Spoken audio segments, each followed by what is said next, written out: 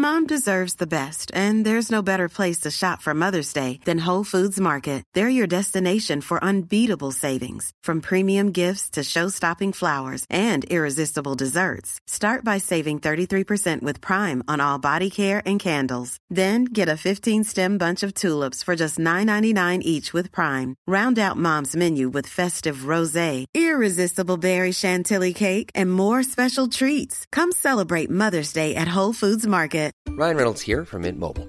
With the price of just about everything going up during inflation, we thought we'd bring our prices down.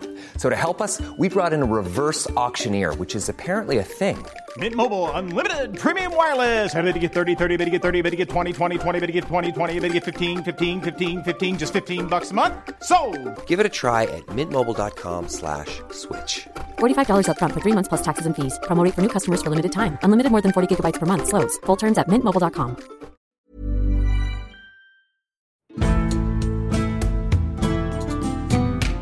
Hello, and welcome to Gone Medieval from History Hit.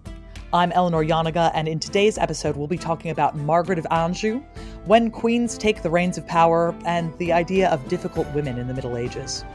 Today, I'm absolutely over the moon to be joined by Dr. Joanna Lainsmith. Joanna is a visiting research fellow at the University of Reading, where she works on queens, queenship, and royal adultery in medieval Britain. Her latest book, Later Plantagenets and the War of the Roses Consorts, Power, Influence, and Dynasty, co-edited with Elliot Woodacre, is out now with Palgrave Macmillan. Joanna, thank you so much for being here. Oh, it's a pleasure. Thanks for inviting me. So let me give you a very general question, which is going to be incredibly hard to sum up, which is, who was Margaret of Anjou? And why, I guess, do we consider her such an essential figure in medieval history? You know, when you want to talk about medieval queenship, she's one of the first names that kind of springs to mind, at least for me. I suppose because Margaret was one of the key players in the Wars of the Roses, which is that great dynastic bonfire at the end of the Middle Ages, because there are so many competing narratives about her, because there was the political propaganda from both sides and also from the Tudors as they construct their identity, all shaping this idea. She was the wife of the last Lancastrian king, Henry VI. She was a French-born princess, daughter of the Duchess of Lorraine and the Count of Anjou, and her French connections mattered a lot in her identity as well, actually. She's the last foreign-born queen for half a century, which also colours how she's pictured. I think it's also actually important that she was one of Shakespeare's great tragic heroines, and that really coloured our picture of her. That's forgotten a lot because Shakespeare's Henry VI isn't studied terribly much at school and what have you, but it really coloured earlier generations of historians' perceptions. For Shakespeare, she's England's Helen of Troy, literally, that's what she gets called. There's this wonderful scene where Joan of Arc has just cursed to the English that all hell's going to break loose on them. She leaves the stage and Margaret comes on, and Margaret is going to be the way that the curse works out. And so there's this image we have of her, of the typical Eve, Pandora, causing chaos sort of woman, which has really shaped how she's been seen for generations as well. On top of that, she's the founder of Queen's College, Cambridge, and a patron of books, all sorts of interesting, more ordinary, normal queenship things that she did as well.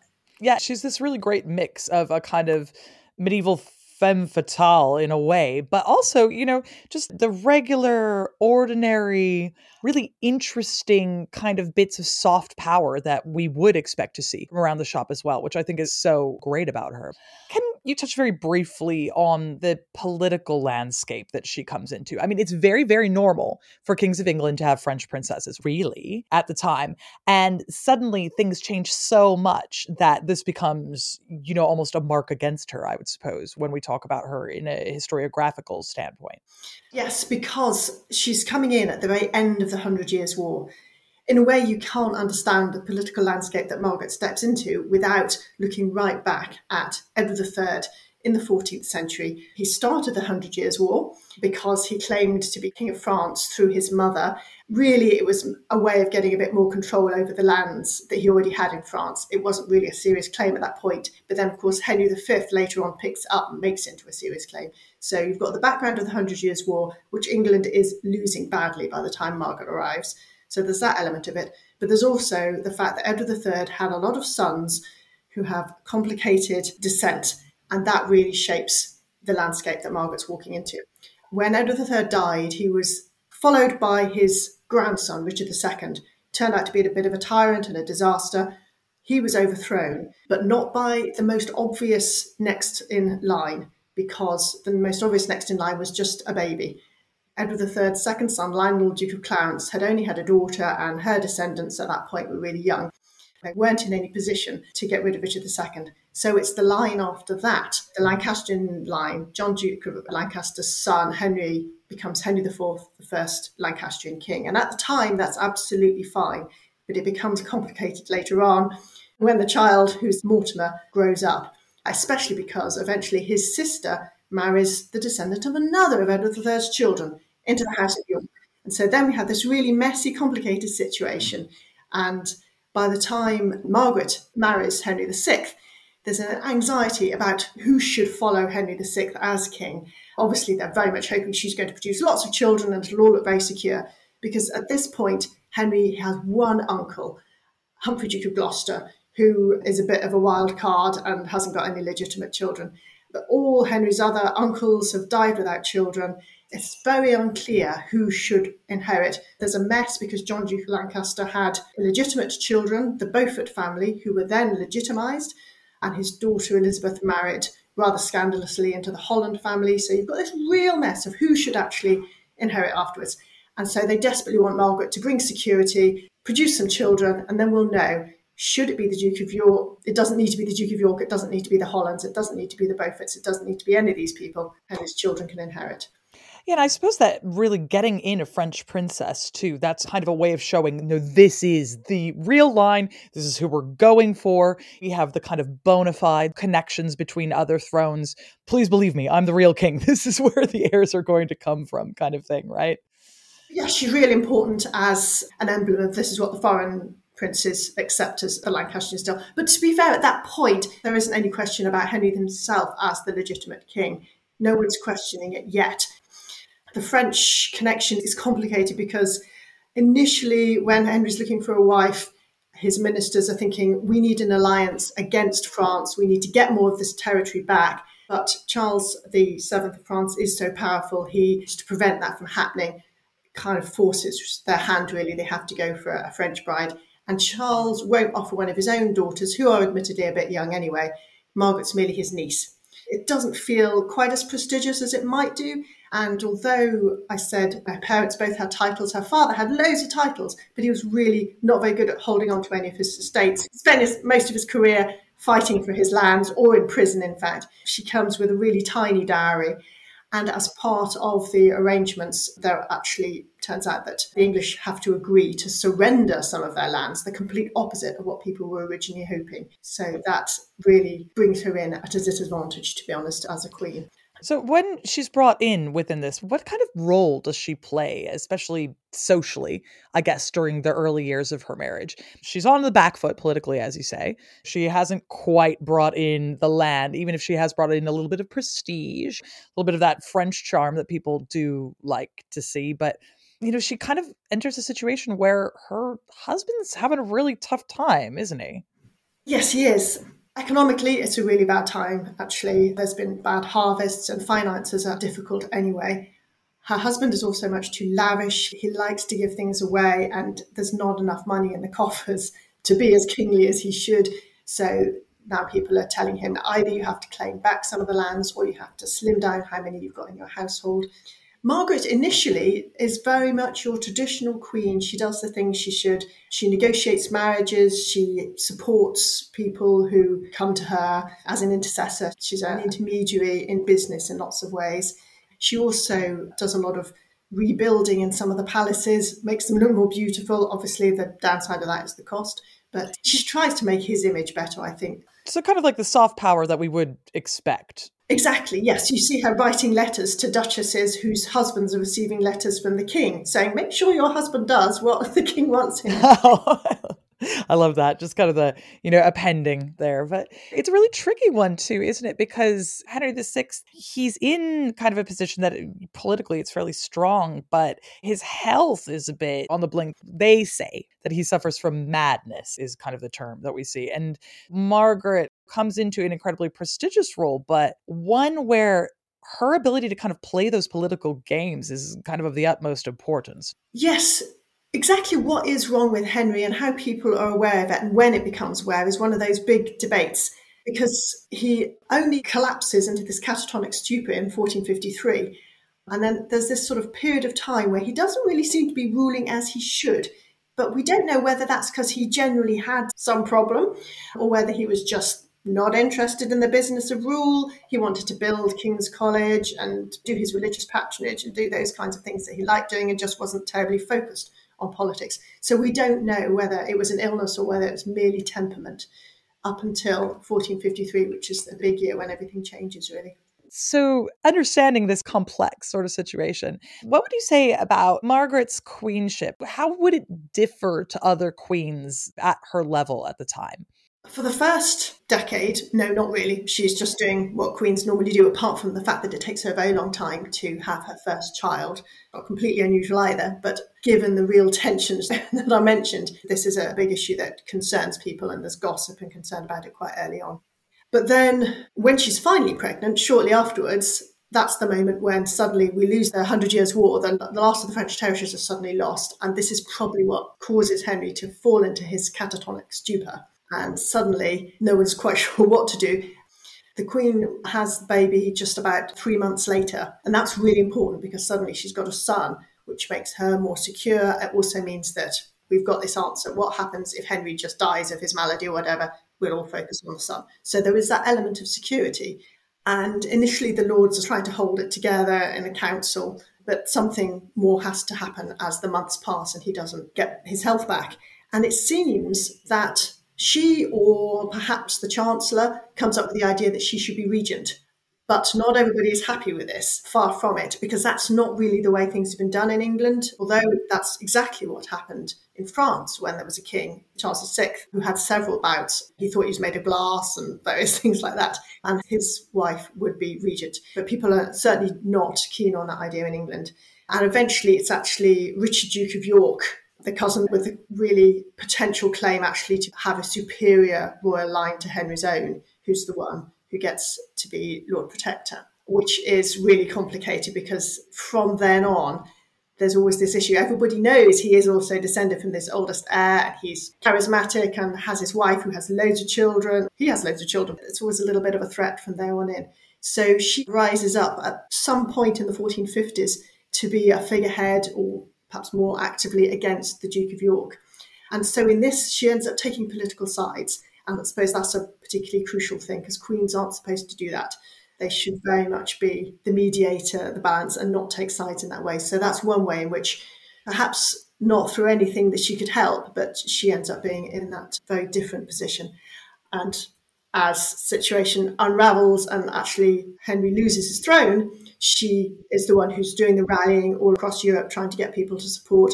She becomes something of a military leader in some people's eyes, the way she's pictured. She's the one who, first of all, even before he's lost his throne, she gets military reinforcements from Scotland and brings them down the country.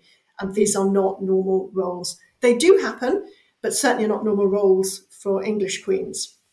That's a pretty incredible level of involvement in a specifically kind of military operation. It's not completely out of the question to see a woman doing something like this, but it is a bit odd seeing it happen, I would say, within the context of a kind of dynastic struggle among cousins, as it were. I mean, it's so thorny to unravel, right? Because she's really at the eye of the hurricane, as it were. Yes, usually there would be some man actually who was closely related to the king who could be taking that role to an extent as well. But because of the level of controversy, I suppose, around the Beauforts, who were the king's kin, but through this illegitimate line, and there was tension about that. And there very much the conflict that was going on was between York and Somerset. So that wasn't a sort of a neutral person who could stand in. Of course, the king had half brothers. He had the Tudors, but there were complications with them too, really, in terms of resentment that they were the children of a squire and they just couldn't muster the kind of authority that was needed. So the Queen's the only person who's in that position who can step in that way. I think it's something that we really like now. You know, historians now, when we talk about Margaret of Anjou, one of the things we really love is this kind of involvement that she has. We oftentimes look to see ourselves in the past and, you know, we want to see this strong woman who's able to kind of step in. Is that how she's perceived by her contemporaries at the time? It very much depends on their political loyalties, to be honest. And unfortunately, the Yorkists have left a lot more information than the Lancastrians, so that doesn't help either. There's also foreign sources. Georges Chatelain, who was working in France at the time, wrote this wonderful lament dedicated to Margaret about how she'd been really hard done by, and it's a very kind of tragic story. But on the other hand, as you say, this crossing boundaries thing, which feels very modern, that actually also isn't as condemned as you might expect. Quite a few, particularly early Tudor historians, say she was manly and courageous in a positive way, but then they usually undercut it. Yes, but she didn't know how to mediate and be soft as a woman should do, and she should have done, and then things would have been okay with Richard, Duke of York. It's a double-edged thing, really. They think, yes, it's good, because after all, men are superior to women. If a woman wants to be like a man, that's a good thing. But then on the other hand, there's always that, yes, but she never gets it right. She can't be like a man because of her essential nature. That seems to be the thread that's going through these. We still suffer from that, kind of wanting women to be powerful, but also very feminine. There's always this kind of desire to say, well, if a woman is going to be powerful, she still has to kind of, give us these little hints that she's still quite feminine. And we're still doing exactly the same thing, I think, as these Tudor historians, even if we don't know it and don't necessarily have such a dog in the fight, I suppose. But when we think about Margaret and we think about her involvement in the Wars of the Roses, things really kind of start hotting up militarily, right? Because there's just this mess. Here's Richard, Duke of York. Here are all these familial problems. Here is a kind of catatonic to disinterested king. And then we have the Battle of St. Albans. And what does this mean when we start to have a real military outbreak for Margaret? That's a massive game changer, really, because this is Richard, Duke of York massively overstepping what's appropriate for a nobleman. Up until that point, he had been saying, the Duke of Somerset is a bad influence on the king. It's the Duke of Somerset's fault that we've lost Normandy. He'd already geared up to this with a showdown at Dartford where he brought some forces with him, but nothing had happened. And that was even before Henry had his collapse. Then, of course, there's Henry's collapse. Richard becomes protector, but then Henry recovers. Richard has to step down, and Somerset is pulled back out of prison, which is where the Duke of York had put him, and gets back, and it's exactly the status quo it was before, really. And that's when Richard, Duke of York, kind of flips and decides he's just going to wipe Somerset out. And they have the Battle of St. Albans. The main purpose, as far as York's concerned, is to get rid of Somerset. As far as York's allies are concerned, they decide to get rid of a few of their other opponents whilst they're at it, because they're involved in a few land battles. But once they've got rid of the lords they really want to get rid of, it's over. So it's a kind of overworked lynching, really, but it's a battle. It's completely inappropriate. And this is the point, I'm sure, when Margaret is confident that the Duke of York is a threat to the stability of the kingdom, to her husband's position and to her son's future. So thereafter, she's justified in seeing York as a threat. And we begin to get this division. People are taking sides more obviously, more clearly. The immediate aftermath of St. Albans is that York, in fact, takes control of Henry VI, takes him down to London initially, but then he leaves him at Hertford, makes him a bit of a puppet king, and sets himself up as protector all over again. And Margaret then collects him from Hertford and brings him to London, and York's protectorate collapses. Possibly Margaret influences it, who knows. But from then on, she's trying to build an image of her and the king and the prince as the authority figure. And York is undermining that, and those who are close to York are undermining that. It's still not inevitable that it's all going to break out into violence again, but from there on in, it's always on tenterhooks, and small things push things into violence.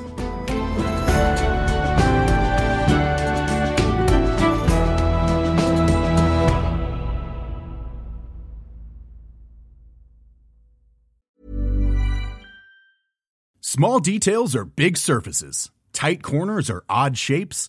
Flat, rounded, textured, or tall. Whatever your next project, there's a spray paint pattern that's just right. Because Rust-Oleum's new Custom Spray 5-in-1 gives you control with 5 different spray patterns.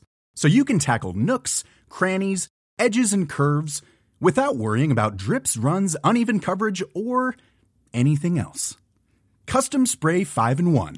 Only from Rust-Oleum. Ryan Reynolds here from Mint Mobile. With the price of just about everything going up during inflation, we thought we'd bring our prices down. So to help us, we brought in a reverse auctioneer, which is apparently a thing. Mint Mobile Unlimited Premium Wireless. How to get 30, 30, bit to get 30, bit to get 20, 20, 20, bit to get 20, 20, bit to get 15, 15, 15, 15, just $15 a month? Sold! Give it a try at mintmobile.com/switch. $45 up front for 3 months plus taxes and fees. Promo rate for new customers for limited time. Unlimited more than 40 gigabytes per month. Slows full terms at mintmobile.com. Quality sleep is essential. That's why the Sleep Number Smart Bed is designed for your ever-evolving sleep needs. Need a bed that's firmer or softer on either side? Helps you sleep at a comfortable temperature? Sleep Number Smart Beds let you individualize your comfort, so you sleep better together. J.D. Power ranks Sleep Number number 1 in customer satisfaction with mattresses purchased in-store. And now, save 50% on the Sleep Number Limited Edition Smart Bed for a limited time. For J.D. Power 2023 award information, visit jdpower.com/awards. Only at a Sleep Number store or sleepnumber.com.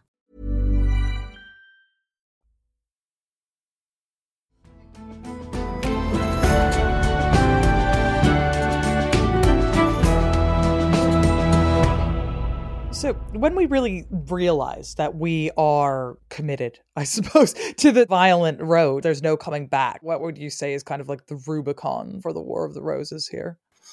The Rubicon actually is not until 1459, because after St. Albans, they try and rebuild a certain amount of relationship, and this leads into a peace procession called the Loveday Procession that happens in 1458.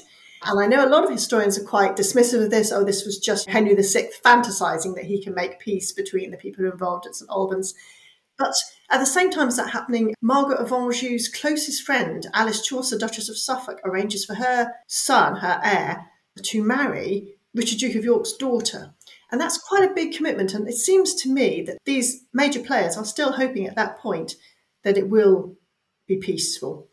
But I tend to blame the Earl of Warwick for what happened next. He was the most ambitious figure. He was involved in piracy in the Channel, which was really undermining the foreign policy, and took everything personally when people tried to rein him in. Whatever the reason is, it really breaks down towards the end of 1459. And that's the point when Richard, Duke of York, and the Earl of Warwick, and also the Earl of Salisbury, who's Warwick's father, Richard, Duke of York's brother-in-law, so all closely related, when they bring an army again towards the king's forces. I think they're not expecting the king to be leading the forces, actually, but he is. And when some of the Earl of Warwick's men realise this, they balk at actually fighting the king rather than the men they've been told are misleading the king, and switch sides. So this is all outside Ludlow, which is where Richard, Duke of York's great castle is. And realising this has happened in the night, that not only have some of the army fled, but they've also taken their plans with them, Richard, Duke of York, and the Earl of Warwick, and the Earl of Salisbury, and Richard, Duke of York's sons all flee the country. And shortly after that, they are attainted in Parliament. So that means that they are denied the right to life, the right to possess their lands, the right for anyone to inherit. Again, this is a thing, Margaret arranged for this to happen. Whoever was in charge would have arranged for this to happen. But at this point, they have to choose between a life in the political wilderness, in exile in France forever, or coming back and actually completely pushing the king out. So I think that's the point at which there was no going back. So you've got Margaret, you've got her possibly anathematizing people. But does this kind of result in any kind of rumors or specific controversies around Margaret from the kind of Yorkist camp? There have been rumours around Margaret for almost as soon as she has her first son. Even before that, there was gossip that the Duke of Suffolk, who'd of course arranged the marriage and was the most powerful figure at court at the time, was preventing her and the king sleeping together, and that's why they didn't have children. And that's probably the kernel of what later turns up in Hall and Shakespeare, suggesting that the Duke of Suffolk was sleeping with Margaret. Almost as soon as Margaret does have a son, there's gossip that actually the child isn't really her son, it's a changeling. You get the same thing with James II's unpopular wife. That's quite early on. And then once the Wars of the Roses are really broken out proper, as it were, the Yorkists themselves are clearly using these stories about her son Edward to suggest that either the son is not her son or he's not the king's son, that she committed adultery in order to have a child, because, of course, Henry is so weak and pathetic, he can't father a child, that sort of thing. Also, there was rumours that she was sleeping with the Duke of Somerset, because by this time Suffolk's long dead, but the Duke of Somerset is the major player. And it's a way of attacking Somerset by suggesting he's usurping the king's place in bed. But it's also a way of undermining Margaret, because a woman's virtue is, without that, she has no authority. She can't be trusted in any way. And really also there then becomes to be an issue when her son dies. Yes, because it's like, how do you hold on to this power when you're already being portrayed as some kind of harlot? We see this over and over again. I think presented with any kind of quite powerful queen, you immediately get infidelity charges, whether it's Eleanor of Aquitaine or Isabella the She-Wolf or, whoever. You have these things kind of thrown and bandied about. But, having the heir apparent there that one can point to does sort of make a difference. Yeah. Once her son's dead at the Battle of Tewkesbury, that's it, game over. She's no longer a political player. And imagine all this work and trying to kind of get everything right behind the scenes. She's this pretty consummately respectable and intelligent woman. And that's it. That's it. There's nothing you can do as queen, because the only thing that really justifies you existing is children, and more specifically sons. So it's like, this just sweeps away everything. It depends on the context, actually.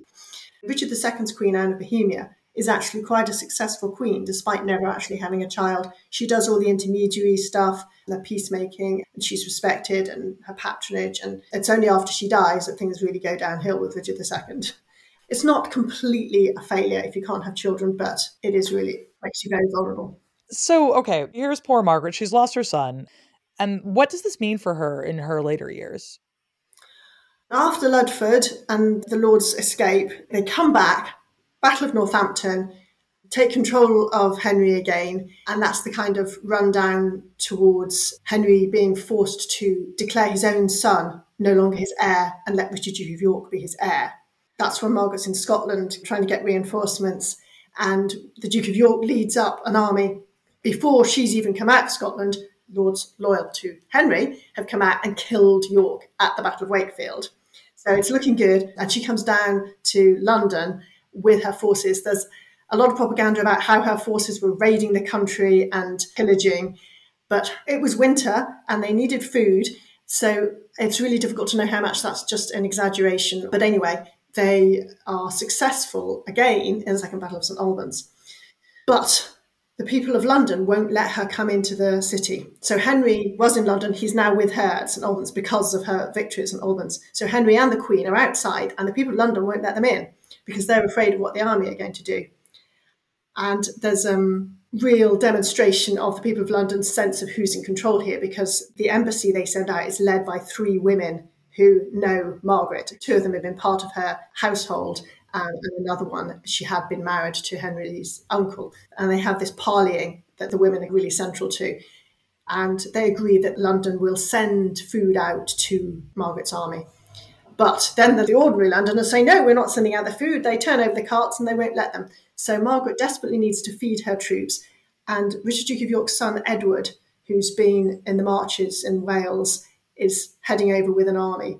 And she's got no way of feeding her troops. And she ends up back up north. And it's sort of the following on from that eventually Richard, Duke of York's son, Edward, gets himself declared Edward IV, comes up north, and they have the Battle of Towton. That is the great deciding battle. And then Henry and Margaret have to flee to Scotland because Edward's forces were victorious. And so Edward is king for 10 years. But all through that, Margaret has been trying to get her husband back on the throne. Initially, she's trying to rally forces in France to invade on Henry's behalf. And there's quite a few raids through the first 4 years of Edward's reign. He is insecure because of repeated Lancastrian invasions, and various castles keep changing hands and what have you. But eventually he manages to capture Henry and put him in the Tower. So he thinks he's secure, but that's only 4 years after that. So in 1469, the Earl of Warwick betrays him and goes into rebellion. And the outflowing of that is eventually the Earl of Warwick ends up himself exiled in France. And the French king, Louis XI, is delighted with the chance to make mischief and persuades the Earl of Warwick and Margaret to make common cause. She has him kneeling for 15 minutes in front of her before she will allow him to stand up and say, we'll make common cause. But he promises he's going to put Henry back on the throne, that he's going to lead an army into England and put Henry VI back on the throne, in return for her letting her son marry his daughter. She won't let the wedding happen until he's actually done that. So she stays in France with her son and Warwick's daughter Anne. Warwick does as he promised. He gets back to England, and Edward IV is completely wrong-footed, not ready at all, and he flees. Warwick walks in, puts Henry back on the throne, tries to rally other Lancastrians. The trouble is, a lot of the old Lancastrians are still deeply suspicious of Warwick because he was so much their enemy for so long. But when news comes that Henry's back on the throne, Margaret allows the wedding to happen. But she's still quite anxious about coming over, delays, by which time Edward has managed to get support in Burgundy, and he has reinvaded back in the north of England. So by the time Margaret finally comes across the Channel, lands at Weymouth, it's to learn that very day the Earl of Warwick has been killed at the Battle of Barnet with various Lancastrian forces, and that Henry has been put back in the Tower. And Tewkesbury is what follows that. She's there at Weymouth and she has to decide, do I go back to the safety of France, or do I trust that there were certain Lancastrians who would never have allied with Warwick, but will ally with the Queen? The Duke of Somerset, the Earl of Devon are saying, no, we can do this. Jasper Tudor's up in Wales with forces who are going to come and join her as well. So what she tries to do is join up the forces that these various Lancastrians have rallied, but she doesn't manage to get them all together before Edward meets her at Tewkesbury. There seems to be perhaps infighting among the Lancastrian ranks, the sort of erstwhile Yorkists in with her and so forth. That possibly undermines it as well. But yes, it's a disaster at Tewkesbury, and that's where her son dies. Of course, she's not on the battlefield. She discreetly stays in a nunnery nearby while that's happening. But nevertheless, she's taken prisoner, no, afterwards. Yeah, she's quickly afterwards found, taken prisoner, almost a bit like a trophy in the triumphal procession to London, deeply humiliating. And the next day it's announced that Henry has died of pure melancholy in the Tower of London, which of course it probably wasn't at all. Everyone suspects that it was really murder. What becomes of Margaret? She's eventually ransomed back to France, no? She is, yes. So she spends several years in England. Edward gives her a pension, not a reasonable amount. I think it's £3, 6 shillings a week or something, which adds up over the year. It's really tricky to know exactly where she is because there's mentions of her in different places. She certainly seems to spend some of her time with her old friend Alice Chaucer, Duchess of Suffolk, in Oxfordshire. But she also has some connections, in fact, with the Queen's household. And she's certainly in London at certain times. She even joins, actually, the London Skinners Guild, which is a religious guild, and they say prayers for their members. And their most illustrious members get a painting. And so there's a little painting of Margaret in her widow's weeds with her most loyal servant kneeling behind her, celebrating her having joined, and at the same time as some of the Queen's household. She's not incarcerated. She's actually got a certain amount of freedom and respectability, but it's a bit sad. But then Edward leads his great attempt to restart the 100 Years' War and fight France. That fizzles out really quickly, and he makes a big deal with the French king. And as part of that, he agrees to ransom Margaret back. So on the one hand, he's getting rid of this financial problem of his. And on the other hand, the French king can then make her sign over all her, not very great many, but her French possessions to him. So it's the men are just tidying things up, and she ends up living in relative poverty in one of her father's castles. Ugh. Hey, it's one of these things where, really you see her kind of, not to the same extent as her husband, but subjected to sort of the same thing. There's these powerful people who are going to come in and move you about.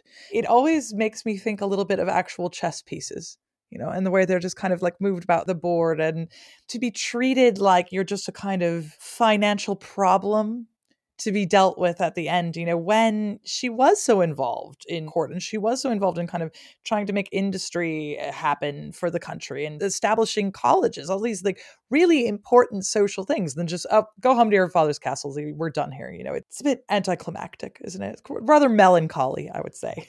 So. Absolutely. Very sad, which I think is partly why she's been picked up by so many authors as a literary figure that embodies the wheel of fortune, the unpredictableness of life. She's such a case for that. So just thinking about that then, when we think of other quite powerful queens, I suppose, and I've already mentioned her in comparison, when you see Eleanor of Aquitaine written about, she's really disliked, at the time, like throughout her queenship, and afterwards, for quite some time, there's a lot of, scandal written about her. Everyone keeps talking very seriously about how she was definitely shagging her uncle or Saladin or someone like this. But Margaret, it does seem that people feel a bit more softly towards her, even though she is a similarly quite powerful woman. And do you think that this is probably kind of connected to her end? I think her end does have a big impact on it, yes. So at the time of when she's getting Henry VI back on the throne, that kind of period, there's some really nasty stuff being written about her and how her French men are going to destroy the very English people and English tongue and all this kind of thing.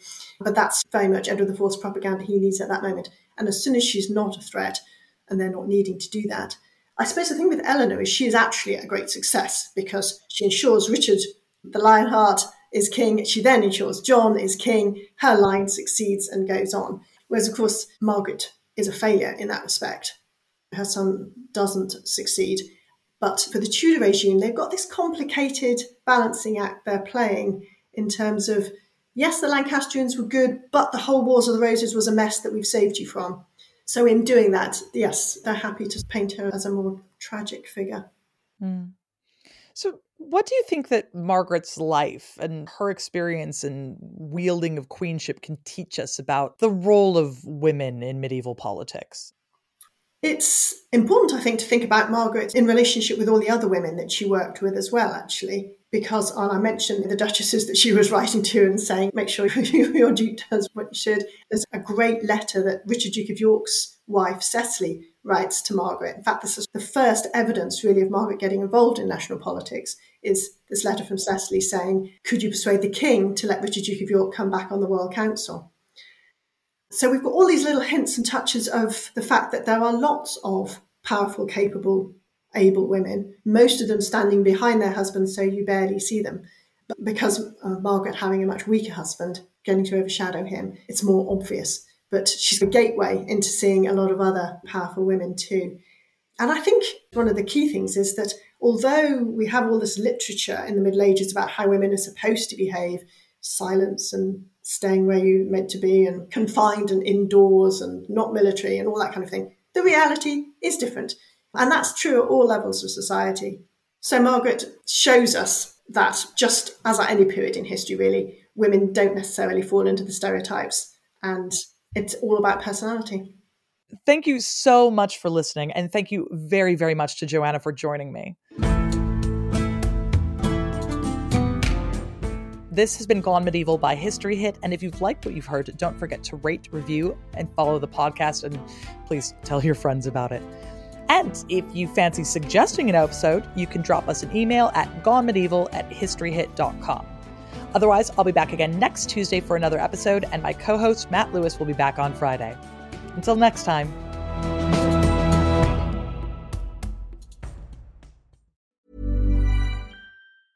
Small details are big surfaces. Tight corners are odd shapes. Flat, rounded, textured, or tall. Whatever your next project, there's a spray paint pattern that's just right. Because Rust-Oleum's new Custom Spray 5-in-1 gives you control with 5 different spray patterns. So you can tackle nooks, crannies, edges, and curves without worrying about drips, runs, uneven coverage, or anything else. Custom Spray 5-in-1. Only from Rust-Oleum. Mom deserves the best, and there's no better place to shop for Mother's Day than Whole Foods Market. They're your destination for unbeatable savings, from premium gifts to show-stopping flowers and irresistible desserts. Start by saving 33% with Prime on all body care and candles. Then get a 15-stem bunch of tulips for just $9.99 each with Prime. Round out Mom's menu with festive rosé, irresistible berry chantilly cake, and more special treats. Come celebrate Mother's Day at Whole Foods Market. Thank you for listening to this episode of Gone Medieval. Please follow this show wherever you get your podcasts. It really helps us out and you'll be doing me a big favour. Don't forget you can also listen to all of these podcasts ad-free and watch hundreds of documentaries when you subscribe at historyhit.com/subscribe. As a special gift, You can also get your first 3 months for just £1 a month when you use the code MEDIEVAL at checkout.